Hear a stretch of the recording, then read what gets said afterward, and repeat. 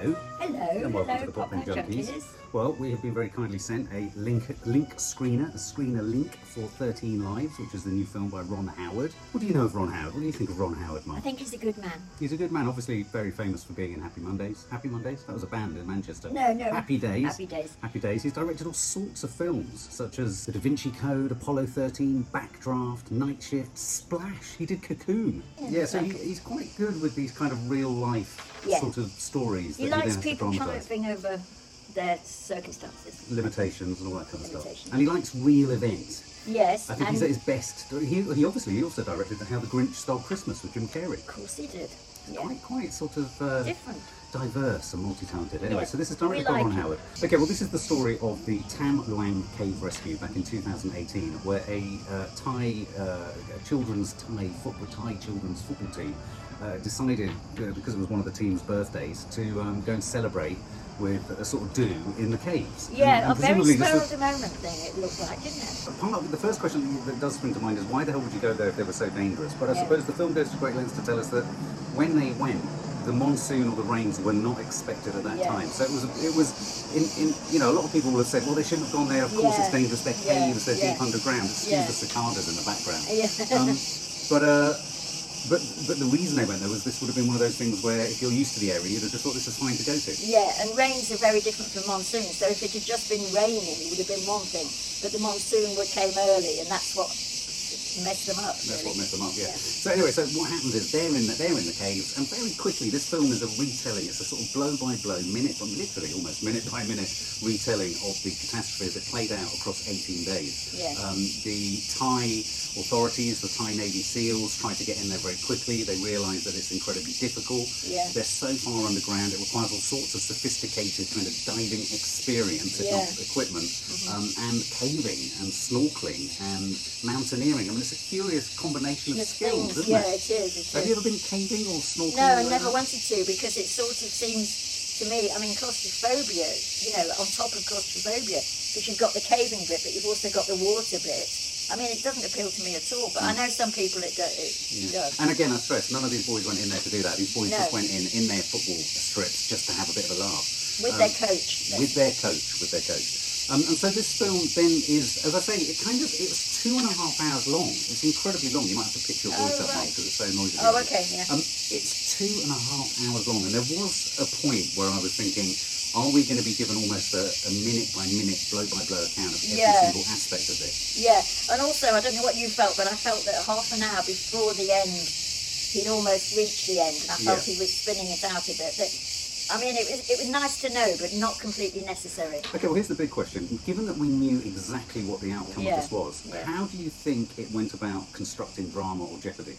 Well, yeah, that's the amazing thing, because it certainly did, didn't it? Well, because me knowing what happened is possibly the biggest thing to turn me off watching this. Well, is it? Yeah, Because I suppose part of me would be thinking I'd rather watch a documentary about it. Oh, I see, yes. Well, I'd forgotten, I remember it very well, but I've forgotten the whole sort of almost key aspect of it, which is the, coming out like parcels and being, literally made unconscious and sent through the tunnels. I'd forgotten that completely, and once I'd been re-enlightened to that in that respect, I was absolutely But that doesn't come for quite a while, does it? I mean, that comes halfway. That comes yeah. halfway through the film. So for me, sitting down and watching this was a tough ask. I suppose that's what I'm driving at. It was a tough ask to sit down and watch it from the beginning.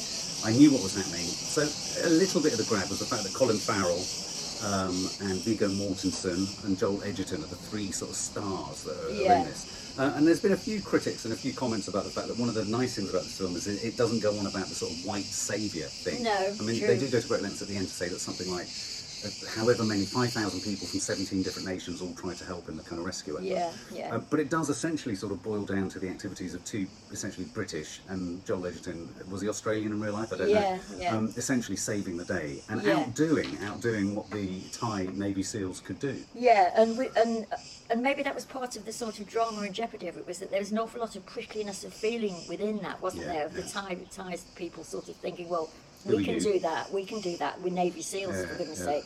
But so that they were sorting all of that out. Nobody'd ever come across it before. So yeah. How do you think it dealt with all of that? Do you think it avoided the white saviour sort of? No, I do, because it sort of took For start, it was difficult to see them as white saviours because they were so sort of. Well, they were sort of almost objectionable. They were sort of so grumpy and kind of They were, matter of fact yeah, and yeah, exactly. crabby. Yeah, they were so unstarry. Yeah. That it was like, yeah, with their custard creams. Reluctant heroes. Reluctant heroes. Why do British heroes have to have sort of things like custard creams to And bring us down Hovis. to earth and Hovis Hovis? loaves and- Why can't we be sensational and American? We just can't do it, but sometimes I think that works in our favour, and I Right. think it did in this film. Yeah. Yeah. I must admit, having worked with quite a few sort of explorers and mountaineers, they take what they do. They're sort of very pedestrian about it. They don't see it as dramatically as the rest of the No. world does, and yet you think they must do in some way. Otherwise, why would they do it? It's Yeah. inherently dramatic. Well, they're risking life and limb, but Yeah. at the same time being very sort of stalwart about it. I personally think the whole white saviour accusation thing is a bit of a red herring. I mean, this tells the story as it happened. Yeah. I don't think this film or the event was about who was better than who at doing No. what or getting someone out. Everyone just threw everything at it, and if some of the expertise happened to fall in the way of British experts, so be it. Yeah, and I think also, I mean, in a way, maybe the film fell a little bit foul in this respect, was that there was so many things going on at the time in terms of water coming in here, then putting it to the Thai people that they were going to have to flood their fields. Other people trying to dig from this end, the Navy SEALs coming in here, and then I had two guys sort of, just by sheer chance, Yeah. who dealt with that sort of thing before, in the sense of swimming and dealing with the cave. Potholing. And that was an interesting thing about it, was that you felt all the way through it, and this is what held me, was you felt you were like with them in their wetsuits, banging against things, you know, being pulled along. I mean, it was very much a sort of claustrophobic, in a way, a claustrophobic watch, but it made Well, you I think feel it it. managed, in the end, for me, it managed to do the impossible, which was it was a fictionalised version of the story, but it managed to maintain quite a documentarist It approach. did, it and did. even insofar as the performances were very factual, they were very low-key, they were Yeah. very unshowy, there were none of the egos of the actors were involved here. No. They were there to do, like the guys in the original event, Yeah. Rescue, they were Yeah. there to do their thing, come in, do it.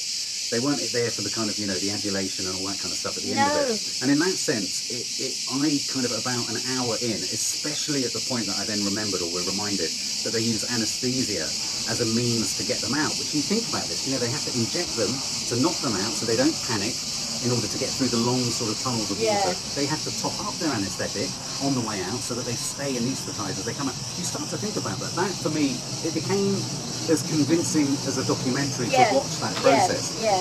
They could be killing them in order not to kill them. Killing them in order to, Yeah. But you're right though. I think it was quite nice of the film to pay attention to the remarkable efforts of the water. What was he, a water expert on the mountain above? It made me think ecologically about it. I was thinking, oh my god, yes, it's quite literal. Water's coming from above. Yeah. Steer the water somewhere else. Yeah. They can rescue them. Yes, it sounds logical and not that difficult, but I thought what the film conveyed was, and when you think it is a fictional film, as you say, rather than a documentary, you really got the idea that water was coming from everywhere, Yeah, didn't you? yeah. Which, so that was really well done, I thought. I also thought that there wasn't, a lot of this takes place within the caves. I'm curious to know whether they shot it in the actual caves that it took place in. But it was quite nice and refreshing for me to see parts of Thai life or where Thai people are living and it not being in Bangkok or on a beach or beautiful or whatever. It just looked ordinary, but ordinarily Thai. What did you think about the way in which the parents were dealt with? You've got this group of parents it not was knowing what was going on. Absolutely heartbreaking, and they sort of focused on the one.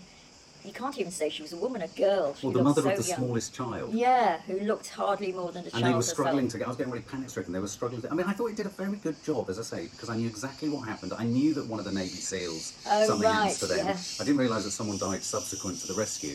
But I also knew that all the kids and the coach got out. But it did a very good job of just reminding us that, narrative and holding your attention as a viewer isn't just about knowing what happens. No. It's about how you get there. Yes. And anything new you can be shown on the way. And I thought this was a very good film for showing that you can still have interest in something even if you know what the end is. Even if you've got the spoiler, if you like. Yeah. Being in those tunnels underwater with those kids coming out, you're reminded of both their bravery, the strength, and for me, one of the really unsung heroes of the whole event, if you like, was the coach. Oh, Where, yes. obviously all of the kind of divers and all the experts that came in and got them out, yes, you can say they got them out and rescued them, Yeah, literally. yeah. But the coach got them through the first 12 days Yeah. without food, without belief, and without hope.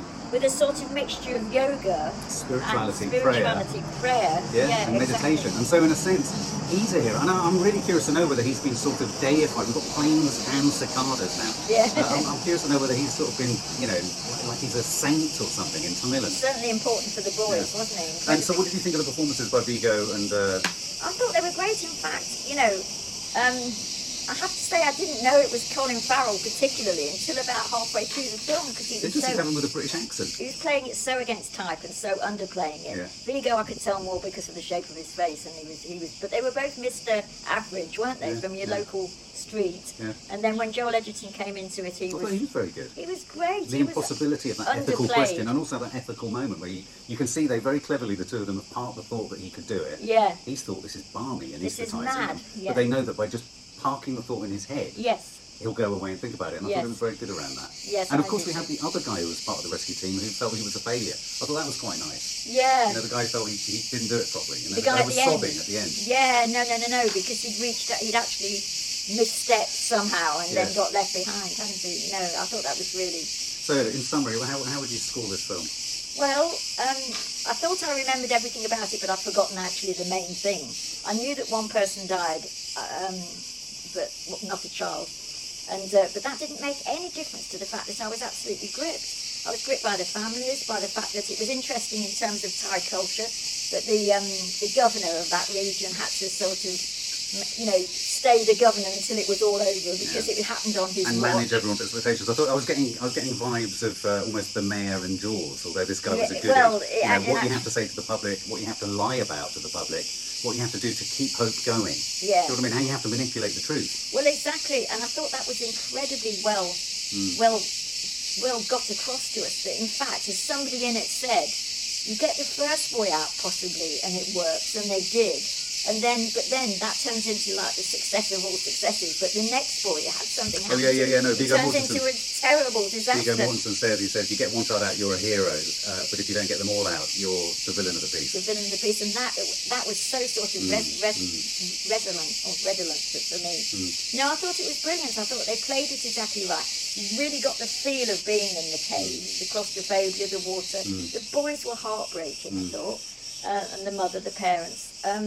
I was really hooked from beginning to end. And when I say it sort of went maybe slightly a bit too long, was that I felt there was a point that they could have ended it and sort of put the sort of statistics up at the end without taking us through there. But then we wouldn't have got that last final man, would we? No.